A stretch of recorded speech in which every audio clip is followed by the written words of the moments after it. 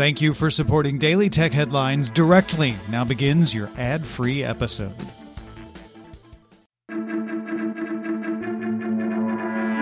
I'm Rich Straffolino, and these are the tech headlines for the week that was. Huawei CEO Ren Zhengfei announced lowered revenue expectations for the year since being put on the U.S. Department of Commerce's entity list, which bars U.S. sales to the company. In the statement, Ren said the company's international smartphone shipments have already declined 40% in the past month.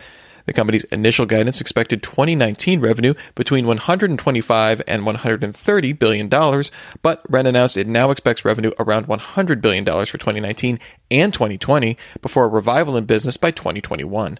In 2018, Huawei generated $104 billion in revenue for reference.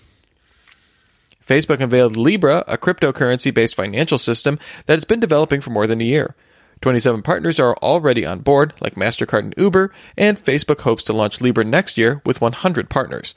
David Marcus, head of Facebook's blockchain technology research and former PayPal president, said in an interview that it feels like it's time for a better system. This is something that could be a profound change for the entire world. The Libra digital token will be directly backed by government currencies and will not fluctuate in value any more than real-world money.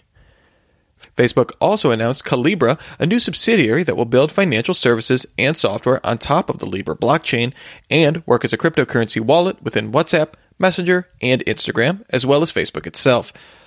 Calibra will become a member of the nonprofit Libra Association and have equal voting power as Facebook and its 27 current partners. The new cryptocurrency is already drawing some scrutiny. U.S. House Financial Services Committee Chairwoman Maxine Waters asked Facebook to stop developing its Libra cryptocurrency until Congress and regulators can examine the issues, and a Senate hearing is scheduled for July 16th on the subject. Other U.S. lawmakers also made similar statements. In Europe, French Finance Minister Bruno Le Maire called on the G7 central bank governors to prepare a report on Libra for their July meeting. Bank of England Governor Mark Carney said things like Libra must meet the highest standards of regulation, but he has an open mind about it and will work with the G7, IMF, and International Settlements and Financial Stability Board to evaluate the plan. Several international banks are engaged in similar systems to Libra, like Ripple. However, no banks are members of the Libra Association as of this moment. Amazon announced a new version of its e-ink reader, the Kindle Oasis, with the ability to change the color temperature on the screen. Users can make the display show a more off-white tone for nighttime reading. The tone can be scheduled to auto-adjust at a predetermined time or in relation to sunrise and sunset. Kobo readers have a similar functionality. The new Kindle Oasis goes on sale July 24th, starting at $250. Nikkei reports Apple has asked suppliers to evaluate the possibility of moving 15 to 30% of output from China to Southeast Asia. The move would be necessary to avoid possible U.S. tariffs. Apple suppliers asked to evaluate the cost of such a move include Foxconn, Pegatron, Wistron, Quant Computer, Compal, Inventec, Luxshare ICT, and GoerTech. Foxconn has previously said it has enough capacity to build U.S.-bound Apple products outside of China. Reuters reports that officials in India were briefed on a U.S. plan to cap H-1B work visas to between 10 to 15% of the total 85,000 issued in response to data locality requirements in the country. Another source stated the U.S. is considering a proposal to cap these visas at 15% on any country with local data storage requirements, not India specifically.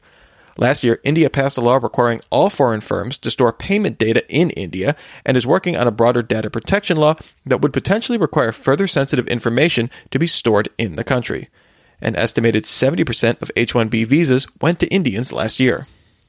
IKEA confirmed that it's testing a home food delivery service in Paris. The trial delivers the company's Swedish foods like salads, salmon, beets, and cabbage to residents from its centrally located store in the city. If successful, IKEA plans to bring the program to Spain and other European markets. IKEA did not comment if food delivered was hot and ready to eat or frozen items for later. With its existing in-store food service, IKEA claims to be the world's sixth largest food chain. Slack opened as a public company under the ticker WORK at $38.50 a share on the New York Stock Exchange, up more than 50% from its $26 reference price on its first day of trading, valuing the company at more than $20 billion. Because Slack pursued a direct listing rather than an IPO, this reference price isn't what the stock started trading at and doesn't really determine the company's public valuation. Rather, it represents a volume-weighted average price the stock had been trading at on private markets. A direct listing means existing investors are allowed to sell their existing shares on the exchange with no new shares created. That means the company does not raise additional capital from selling new shares to pre-approve new investors, as in an IPO. And finally, Business Insider and Computer World both report Google has stopped production of 2 unreleased tablet devices and will focus future products on the laptop form factor. Chrome OS will continue to support tablets, including the Pixel Slate. It's just that Google won't be making tablets itself anymore. Remember, for more discussion of the tech news of the day, subscribe to Daily Tech News Show at dailytechnewsshow.com. You can find show notes there and links to all these headlines there as well. Thanks for listening. We'll talk to you next time. And from all of us here at Daily Tech Headlines, remember, have a super sparkly day.